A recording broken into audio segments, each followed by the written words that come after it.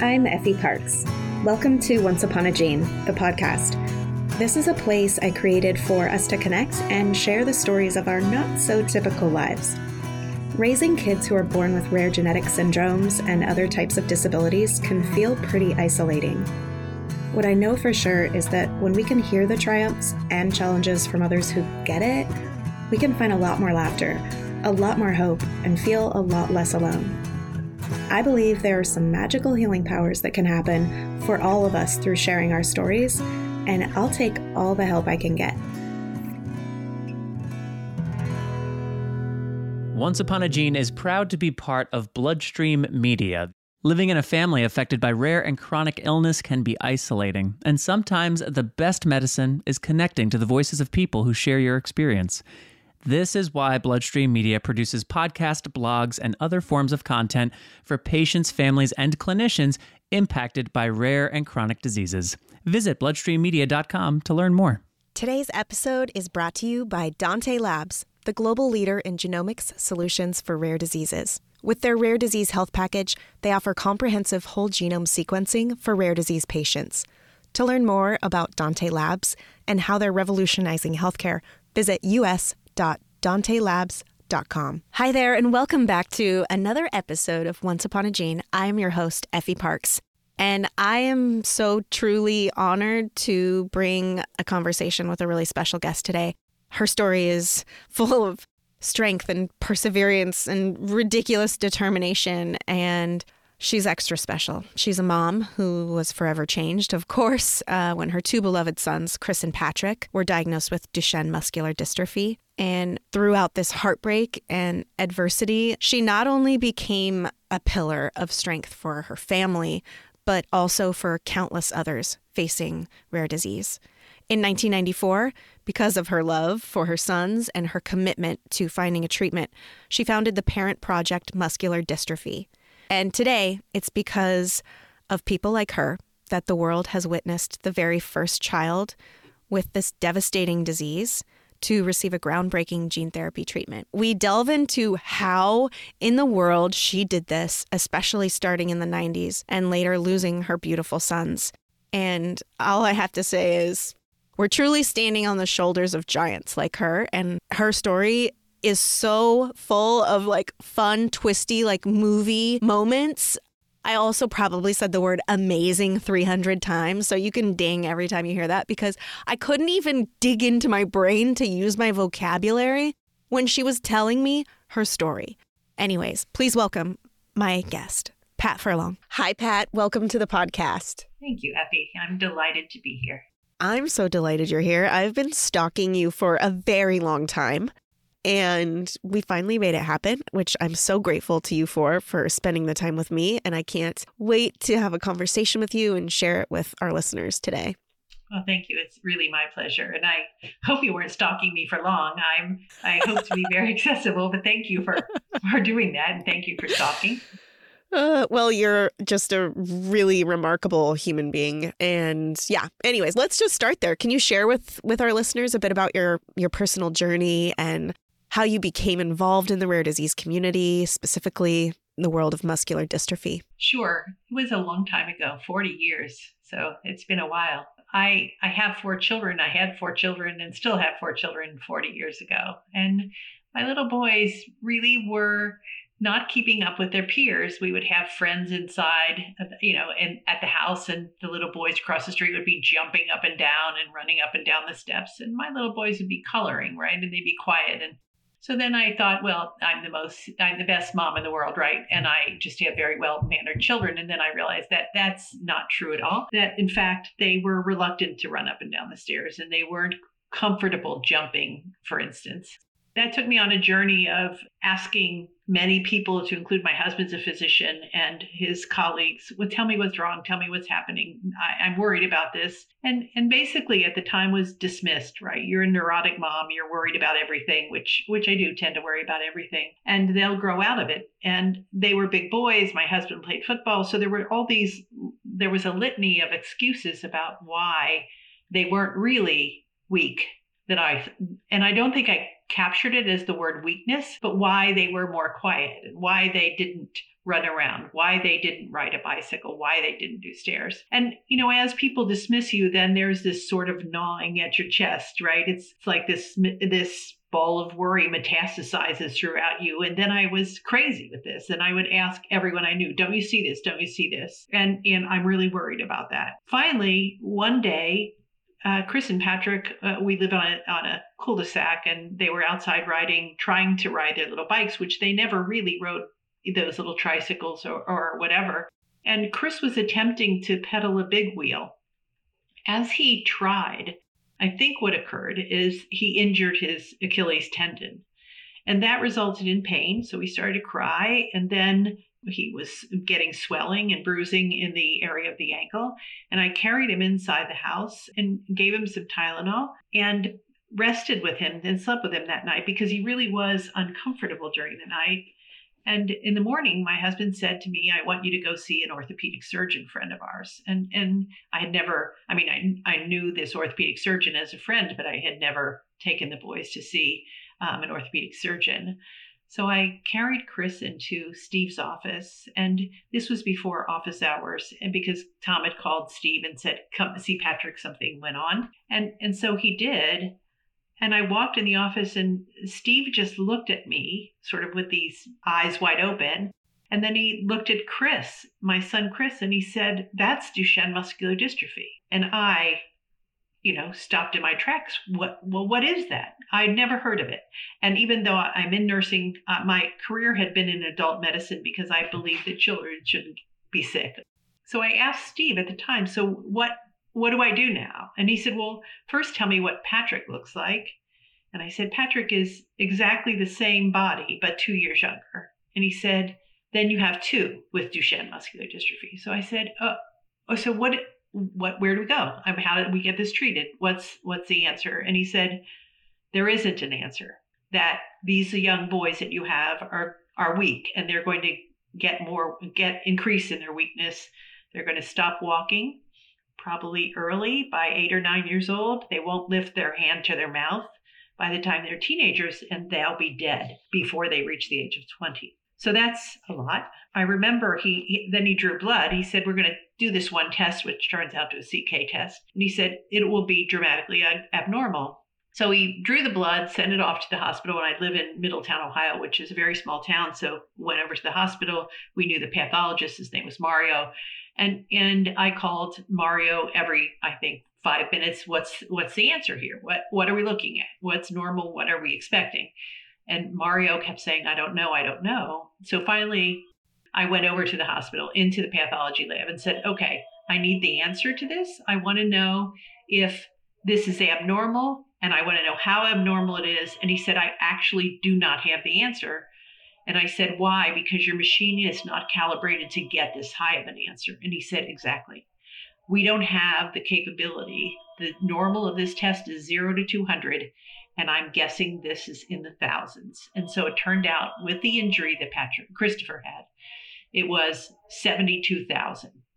So massive muscle deterioration based on the injury, also his disease. We see very elevated CKs. And so that day we had confirmation of Duchenne muscular dystrophy with nowhere to go. Hey, listeners, I want to take a moment to talk about Dante Labs and their groundbreaking rare disease health package. If you or someone you know is facing the challenges of a rare disease, this is a game changer. With their advanced whole genome sequencing, Dante Labs provides a comprehensive view of your genetic makeup, helping to pinpoint the cause of a rare disease and offering potential treatment options. Dante Labs understands that time is of the essence for rare disease patients. That's why their results are available within weeks, not months. Plus, their pre- and post-specialist consultations offer invaluable support throughout your diagnostic journey. So, if you're seeking answers and support for rare disease, turn to the experts at Dante Labs.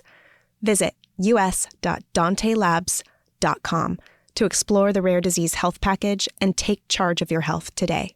I began a worldwide search. At the time, there was no internet, so I had to order publications about this disease, which took 2 weeks to get. And then I would sit up and read them all night and sob about there is nothing to do. And I then took the boys down to Cincinnati Children's Hospital for a definitive diagnosis, which was silly. in my head because we already had a definitive diagnosis. And this was an admission at the time where they did crazy tests on my sons, like an EMG, which was barbaric and not useful. But that said, it was many years ago. And then the diagnosis was done by a biopsy in which the tissue looked, the muscle cells looked really awful, abnormal, etc. So that was the start of my journey. I then did crazy things, I think, at the time. I went to the bank within a few weeks after this diagnosis, and I borrowed $100,000 because I thought at the time, I can just figure out how to cure them, right, for $100,000. I think any biopharma listening will just probably roll with laughter, but that was my guess at the time. I mean, how $100,000 sounded like a lot of money, and it was at the time. And then, because when I called people who were running the laboratories with the very limited data available and called them, and I introduced myself as a mom with two boys with Duchenne, could I come see them? The answer was no. There's nothing, we're doing this work, etc. They really weren't interested in visitors. And certainly in terms of physician, they see patients in the context of a clinic visit, right? They don't see people who just want to talk. So then I decided I'd make up a story. So I made up a story that I was a physician, and I would call various clinics and say, I'm a physician with two patients with Duchenne, and I would like to come talk to you. I'll be in the area, which I was not, but I'll be in the area. I'd like to sit down with you and talk to you about the future of Duchenne and what you know. And then I would call the major laboratories like Yale, Harvard, Penn, etc. And I said, I'm a postdoc looking for a job, so that I could get in there and understand, what do you know? What don't we know? What are the gaps in this knowledge? Where is the money coming from? Who's giving you money to do this work? Who are the clinicians that see these patients? Do you get any government money? So I wanted to understand what the landscape looked like. And so I went into major labs as a postdoc looking for a job because I wanted honesty and I didn't want to be dismissed. I wanted them to take me seriously. And then when I got to the University of Pennsylvania with Dr. Lee Sweeney, who was chair of physiology at the University of Pennsylvania, he just kept staring at me. And he said, you'd like a job as a postdoc? I said, yeah. And then he gave me a long list of people. He said, have you known this person and that person? And I said, well, yes, and then no, and yes, and no. And then I had tears in my eyes. And he said, so you're not a postdoc, are you? And I said, no, but I wanted someone to take me seriously. So it's that first, yes, I'll take you seriously and let's work together. Pat, how come I didn't know this awesome part of your story? This is like some Aaron Brockovich, like who's playing you in a movie kind of mom detective story. Yeah, hardly a movie, but you do what you can do, right? And I remember being called desperate and crazy, and I thought, that's a compliment. I treasure my children for as long as I can have them and forever. What can I do to get real facts that I could understand and that I could utilize to try to do whatever little I could do to move things forward? Because at the end of the day, I am still crushed knowing that parents like you, like our parents in Duchenne and other rare diseases, sit in that same exam room all alone to hear someone deliver a message that says this is going to be a very difficult road ahead and you might lose your child. I will say to you, I struggle with that every single day when I hear it. I want it changed. I want a diagnosis at newborn screening. I want us to diagnose, and I want a path forward to treatment for every rare disease. And I can't even imagine, as I say, I go back to my thought, children shouldn't be sick. They should reach their dreams, right? And I think that's why we're on this earth, to make that happen. Yes, my hand is in the air. Oh my gosh. May every rare disease parent be desperate and crazy. Yeah, I think it is an honor to be desperate and crazy. I think about you in the exam room all those years ago, getting told that information. And unfortunately, a lot of us are still being delivered the message just like that, which is frustrating. And I know it's not happening all the time, but it does still happen. So thank you for still dedicating yourself to help create that change. And then I think about you being dismissed for so long, right? Because it wasn't so visible in the first couple years. And there's no internet. Are you kidding me? And you're ordering books and pretending to be a postdoc and getting a loan. I mean, Pat, that is some serious serious badassery. It is badassery, but you know what? Children are worth any badassery you want to do. And I think as long as it drives toward a goal, I wanted information. I wanted information that I could use, that I could figure out what is the next step, right? Where do we go next? You know, when you were talking in the beginning and you said nobody even knew anything about it and you had never heard of it, I credit people like you to that, because I hear, even before my son Ford was born, if I heard muscular dystrophy, I knew what it was. It was kind of like cystic fibrosis, right? Like most regular people walking among us kind of know what those things are. And it's because of work that you've done. Parent Project Muscular Dystrophy is one of the most, it's the leading organization in the rare disease space for sure. Tell us about the origins of you starting that after you sat in that room and they eyed you as, not being honest about being a postdoc. What were your next steps and how did that evolve? Well, when I was found out, and I think people were beginning to find out, because it turns out everyone talks. They probably really talked on the phone, right? Some crazy woman shows up at their office. So what happened next is kind of a funny thing. I had also met Eric Hoffman, who was in the lab of Louis Kunkel when the gene was cloned. And Eric is credited with the identification of the protein dystrophin. So a really bright guy. And he was at the University of Pittsburgh. So I was speaking with him, and he already knew who I was by this time. And I said, I want all the people to get together. I want all of these investigators that I've spoken to get together. And I had been also in parallel looking at, are there treatments for my sons? And again, we don't have enough evidence. We didn't have enough, but you go with what you had. And there was a person doing myoblast transfer stem cells suggested to work in Memphis, Tennessee. And I was there with my sons because I wanted to know, does it work? And Eric had written me a letter and said, it doesn't work. And I wrote him a letter back and said, I know you scientifically are probably like 1,000 miles ahead of me, but I want to know as his mother that this doesn't work. And I'm going to stay here until I learn that. And then he wrote me another letter and told me I was crazy. And I said, that's fine.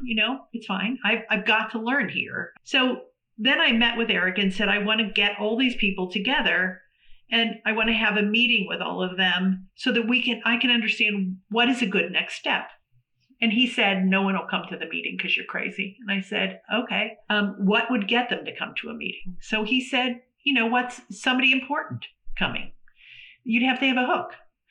So on his desk was Time magazine. And this was 1994. Time magazine, on the front of Time was Michael Blaise and French Anderson.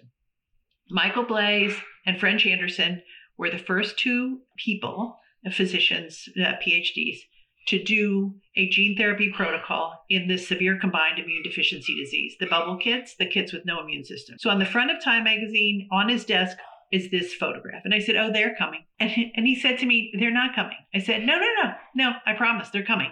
Let's have a meeting. They'll be there. And it turns out that I had met a family which has an advocacy group called Defeat Duchenne in Canada.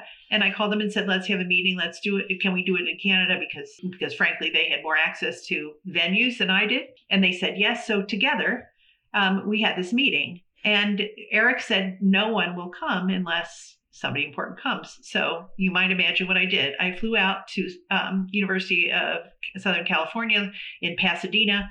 And I sat outside the office of French Anderson till he walked out the door that day. And I said to him, I have lied about you and I need your help desperately. And he looked at me. I think he was, because I'm very tall and he's not, I think he was a little terrified of me. And so I said, here's what I need. I need 1 day of your time. I will pay you whatever it costs, thinking I hope it doesn't cost a whole lot. I will fly you to Canada. I want you to start this meeting because if you come, they'll come. And he said, okay. So at Robarts Research Institute in Canada, we held our first meeting. There were 35 scientists there and me flattened against the wall because French Anderson walked up through this crowd and said, oh, I can cure this in 18 months. I honestly thought that would start the biggest fight ever because you saw Eric Hoffman was there. I thought his jugulars would fall apart. He was so red. And they were saying, no. This is not even possible because the disease isn't well characterized. We don't know anything about care. There are no standards of care. We don't have any data on any patients. And there's very little money here. The money is done by some small foundations or families, but there's little to no NIH money invested here. There's no federal money that cares about this rare disease. That was my business plan. So good enough. And then they said there have to be centers of excellence where a critical mass of people focused in on doing a particular approach, such as downstream, what happens because this protein dystrophin is missing, or replacing dystrophin itself through a gene therapy or cell therapy. Okay, so that was, and they argued and said all these why. Meanwhile, I'm writing a business plan. And the business plan was, you need to characterize the disease. You need centers of excellence. You need federal money. You need standards of care. So that was very simple sort of translation of what I wrote down that day.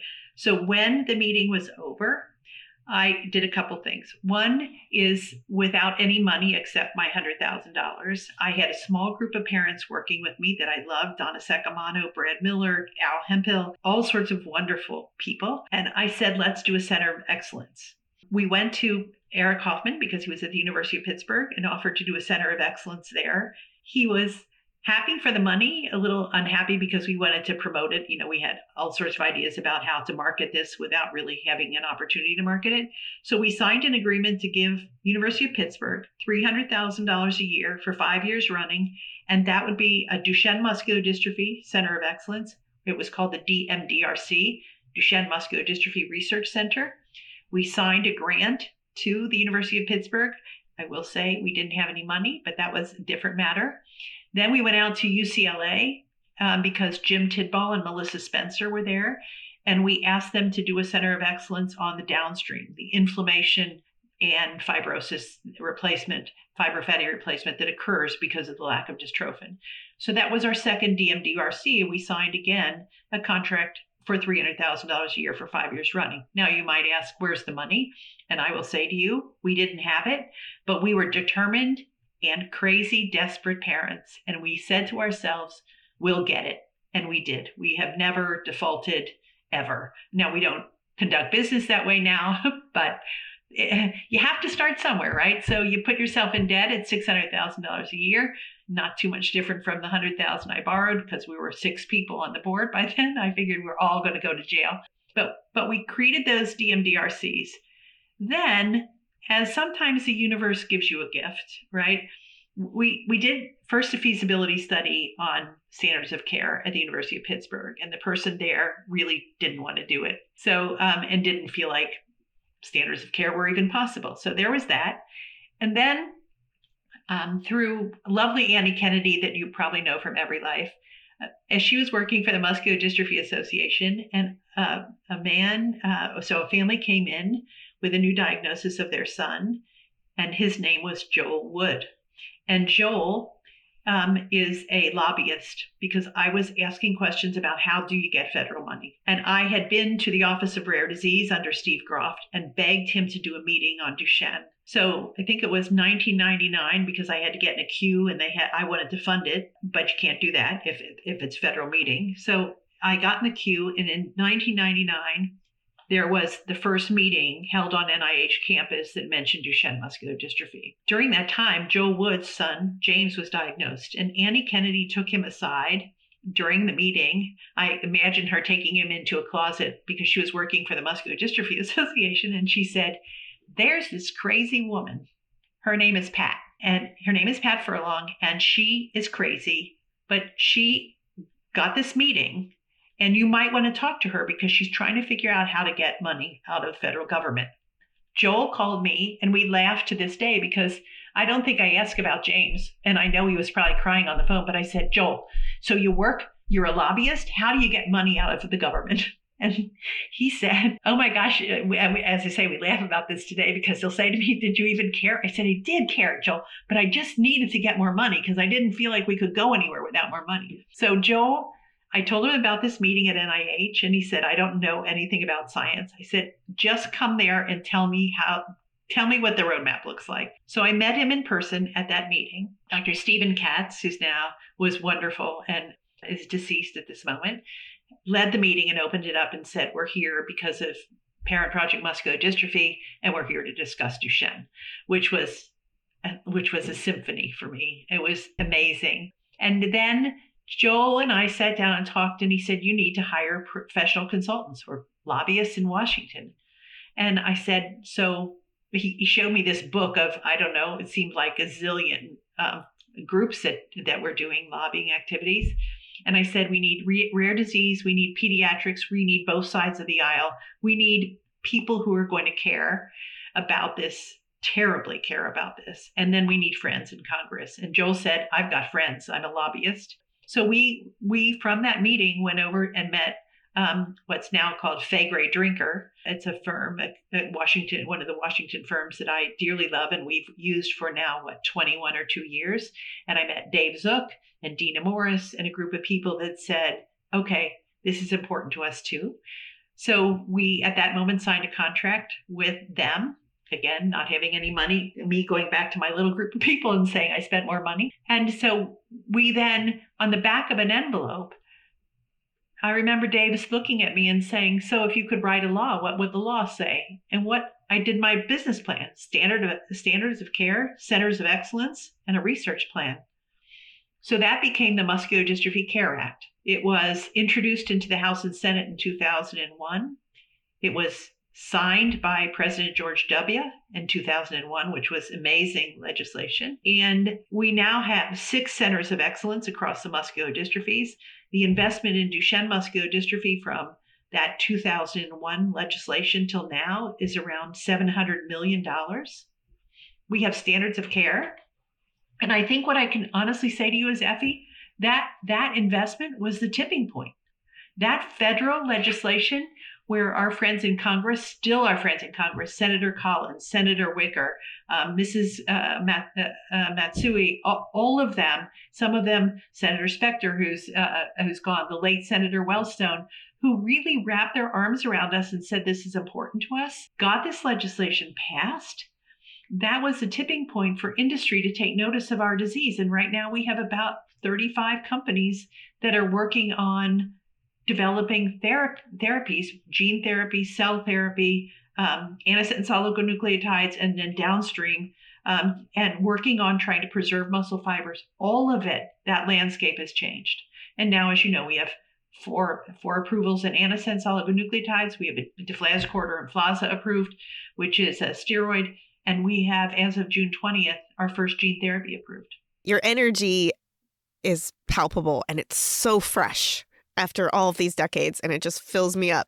A shout out to Annie Kennedy for her steadfast dedication to the rare community. You totally give me Amber Freed vibes with Stalking Mr. French. I love that story so much, and I feel like that needed a moment of silence for the incredible moment that was, and what you did, and how he listened. How what you did is now almost just a standard procedure now, right?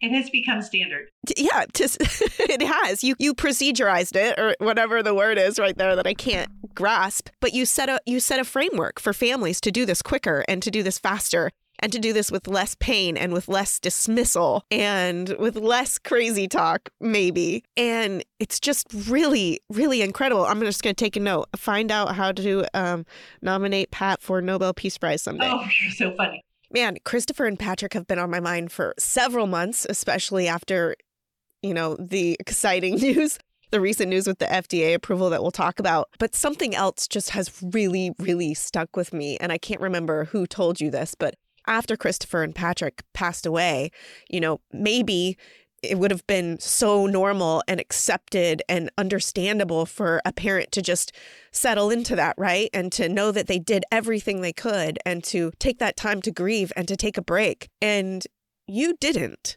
And your friend also said something really profound. And he said, don't give up. This can be your get even strategy. And I wonder, was that the sentence that you needed to hear? Did that sort of change the landscape of you maybe stopping and taking a break and, going about your life? So it's funny, when the boys died, there were I guess, to be sort of maybe a crazy statement, if you lose someone you love, right, there's a lot of activity around that loss. And then the saying goodbye to that individual. And in our case, it was 2 boys. And then my mom was wonderful. She'd say, and then the lasagna stops, right? People don't stop by, don't bring the lasagna, don't call. And that's when the loneliness, I think, is so profound, right? Because in the busyness of the loss and the people coming by, you're busy, you don't have a moment. And then there's that alone time that you are all by yourself in pain. And you don't know what to do with it, right? There's pain and there's anger and there's grief, which I think is different from pain. And frustration at a medical community. I mean, I'm part of the medical community that was my early career, whole organ transplantation and renal dialysis and ICU and CCU, where patients came to our unit and they, not all, but some of them lived, which is pretty amazing. Some of the things and some of the kinds of diagnoses we had in our ICUs, and they lived, right? Small miracles. And then you're alone. And I remember being very alone, and we have a high school track that isn't far from my house. So I usually walk up to the track and walk around, because then I don't have to worry that a car's going to run over me because I'm not paying attention. And so I walk around that track, and I remember just walking around and saying, where do I go from here? And just a few days after that, the lasagna had stopped. There was extraordinary quiet. My family, we couldn't look at each other because we were so sad. And, it's like, if I talk to you about this, you'll cry, and I don't want you to cry. Well, we all should just cry because it hurts. And Lee called me and said, you know enough to move this if you want to try. And it could be a get even strategy. You could get even with something that hurt you so deeply. And at first I thought, you're crazy. Just like me. And I think I might have even said, you're crazy. And he said, yeah, so are you. And that was enough. And I thought, all right, if by something I do, one family has it slightly easier, then I'm good to go. Thank you for that. That was so beautiful. And I think so many people can resonate with that too, right? Like when the lasagna stops, even from a diagnosis to a death, there are so many points on the landscape of rare disease where the lasagna stops. Your dedication has certainly paid off, Pat. I mean, you've done a lot. And I mean, you are a giant, and everyone looks toward what you have done and what you all have done with muscular dystrophy. And now there's an FDA approval on the first gene therapy. I've been following that little boy who was dosed first, at least as far as I know, he was first. And I know there's been a couple more since. Can you share some of the insights into the emotions of getting that phone call and the experience when you heard that news? Well, I should say I've known Jerry Mendel for a very long time. I saw Jerry in my travels, and we actually had a big argument about steroids and the trials that they were running. I didn't want a trial. I didn't want a placebo. It's the universal thought, just give me something that works. And he said, you don't know if it works. And I said, I just want it to work. And so that led to a discussion about what you want and what is different, or can be very different. So I've known him for a long time. As I saw gene therapy, and I will say that Eric Hoffman 20 years, 30 years ago said, we'll just do gene therapy as if it would be easy. And I said, how easy will it be? And he just looked at me and said, well, maybe not as easy. So I'm here to say 30 years not as easy, but now we're here. As companies and people began this discussion around gene therapy, as I say, I'd known Jerry, and he's been a friend for a very long time. So with Lee Sweeney's help and discussion with my board and all of our wonderful people inside PPMD, we talked about the fact that people were talking about it, but it's slow, and slow doesn't work for me very well, not ever. And so Lee said, could we have a discussion with Jerry, and could we ask if he could do an investigator-initiated protocol to begin this and just jump-start it? And if we could jumpstart it, people might grumble that we're doing that, but it would jumpstart, and we could move from this. We're discussing and we're thinking and we're talking to this, that, and the FDA. Maybe it would jumpstart it. So we went to Jerry because we had funded other work of a number of other of his studies to include inclusion body myositis, the first the single muscle injection of gene therapy, and he agreed. So we signed a contract with him in 2016 to do an investigator-initiated study.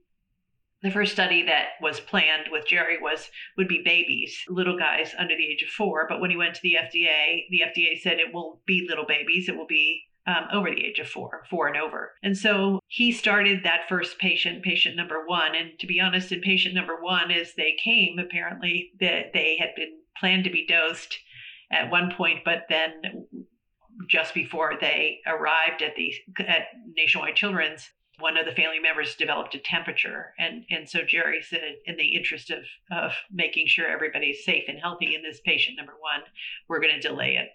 So that patient then was delayed by a month and then treated. And, it's that when you watch the delivery of a gene therapy, I don't know if I expected bells and whistles and, cloudburst something, but here was this little guy in bed and he was receiving gene therapy and we were all masked and gowned. And he was like, can we just get this done? And I want to get a brownie, right? And he was not masked and gowned. And here we all, and I thought from this little person's perspective, here you've got 10 people in a room masked and gowned. It must look like some weird horror show. And then it took about a little over an hour and then he was finished.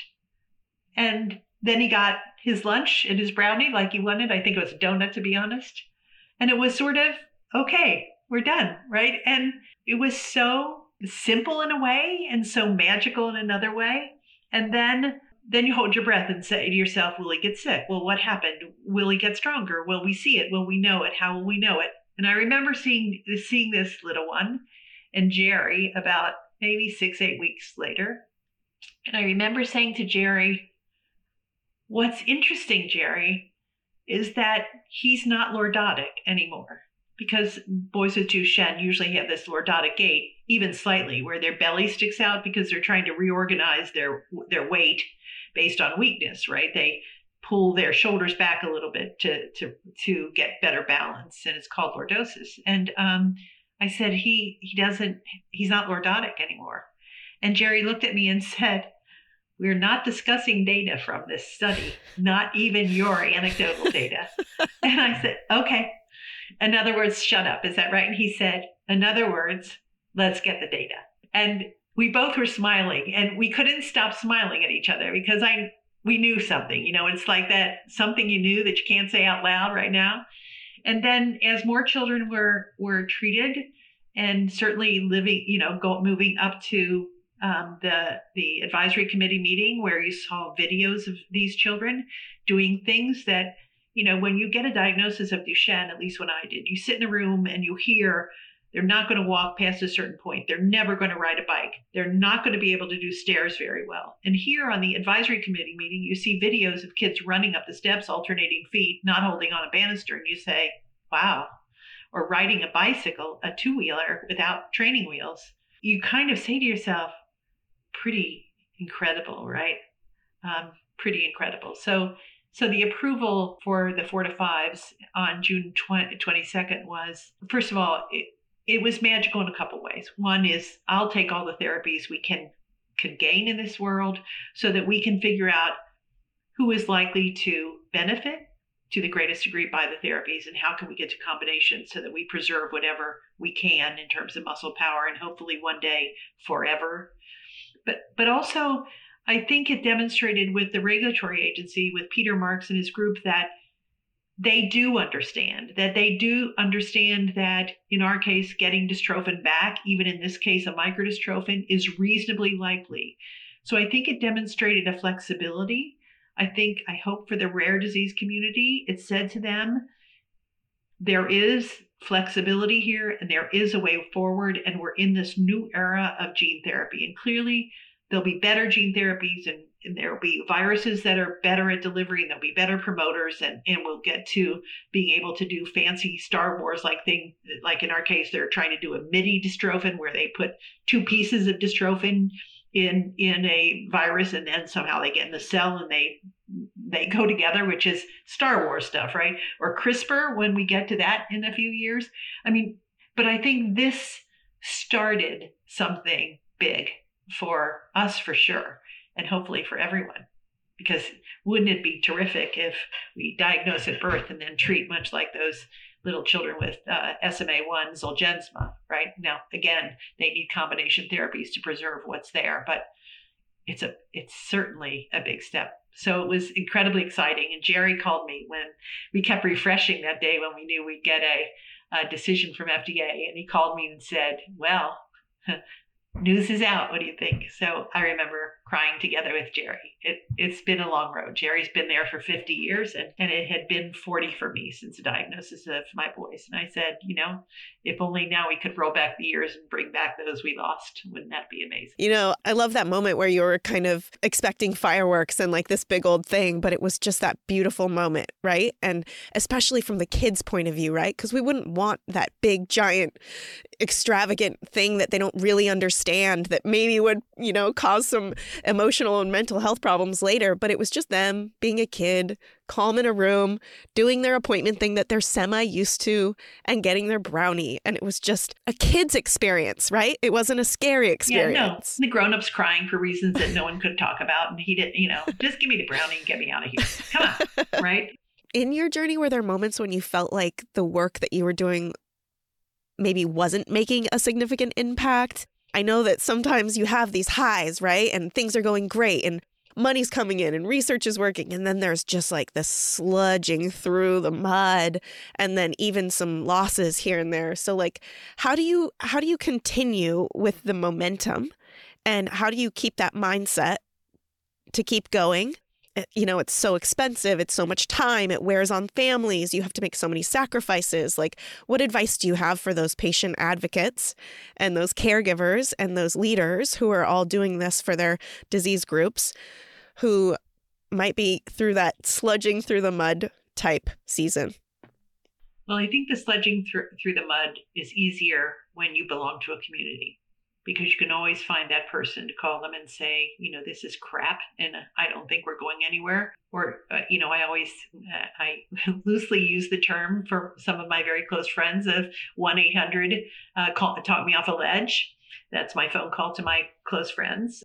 And so I think, at least in rare diseases, I see sort of equal parts of I think rare disease is scientifically fascinating, right? How the human body works, all of its physiology, how it repairs, how it moves, everything about the human body I find is fascinating. I remember taking my sons to school and I'd see these children just go flying up the steps and I'd think, that's how it's supposed to work, right? That's how it's supposed to work. When the human body is healthy, that's what it does. And then I see these two little boys who couldn't go up the steps.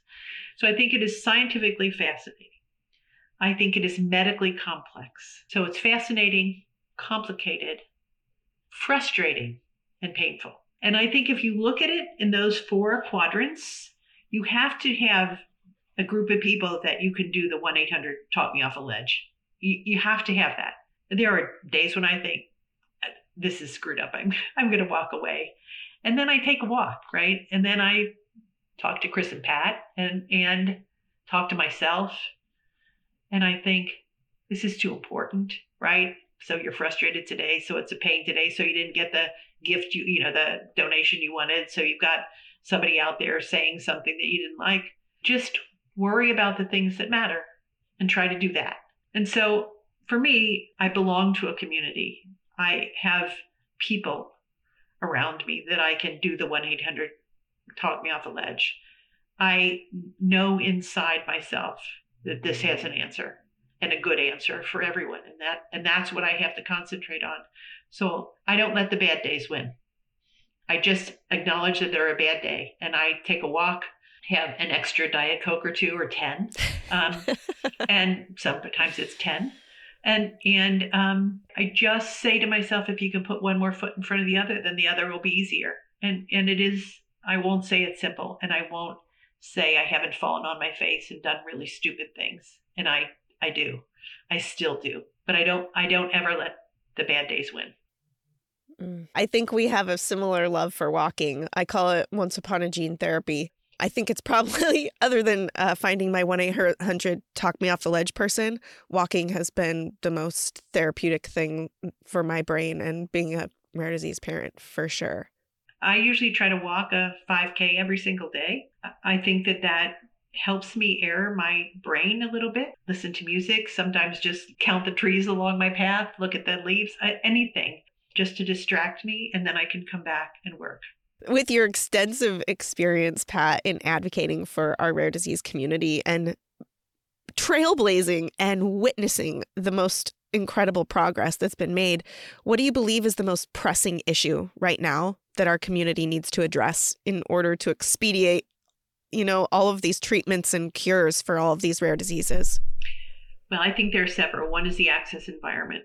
I think that these therapies that are going to be coming online are expensive. I think if we look at the amount of investment in rare disease, it certainly doesn't even get near what common diseases are costing.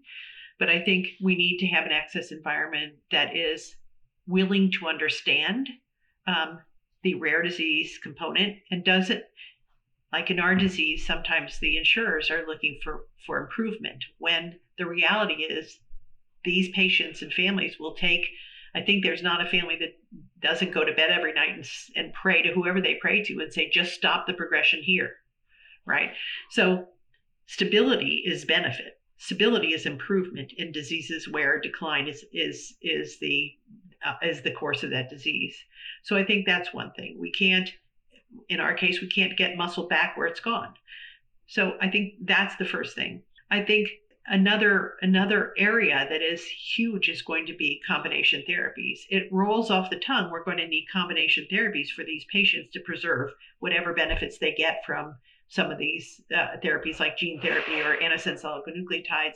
And we keep saying that, right? But if we're going to do therapies one at a time and we have to wait for an approval to get combination therapies, we have to collect the evidence as they're once safety is established. I think having master protocols and moving forward that look at these therapies to prove to patients, their families, prove to all of us that these therapies are synergistic or complementary, and to be able then to take that data to the insurers to say combination therapies are the way to halt disease progression in these diseases. So some of the pressing problems are the regulatory path, the access path, and how to get to combination therapies. And then the other thing is data sharing, right? Data that is siloed is not useful. Academic centers are siloing data so that they can use it in other circumstances or license the data. You have Critical Path Consortia, which is an amazing consortia, sharing data so that we can understand the contemporary natural history, so that we can understand protein signatures on these people that are maybe reasonably likely, because we don't have outcome measures in many rare diseases that are sufficiently sensitive. So if we could work with FDA and EMA and other regulatory agencies to say this protein signature or these biomarkers are reasonably likely to tell us that there's benefit here, we could go a long way faster. And faster is better. Man, time matters, and the meaningful outcomes to families are profound.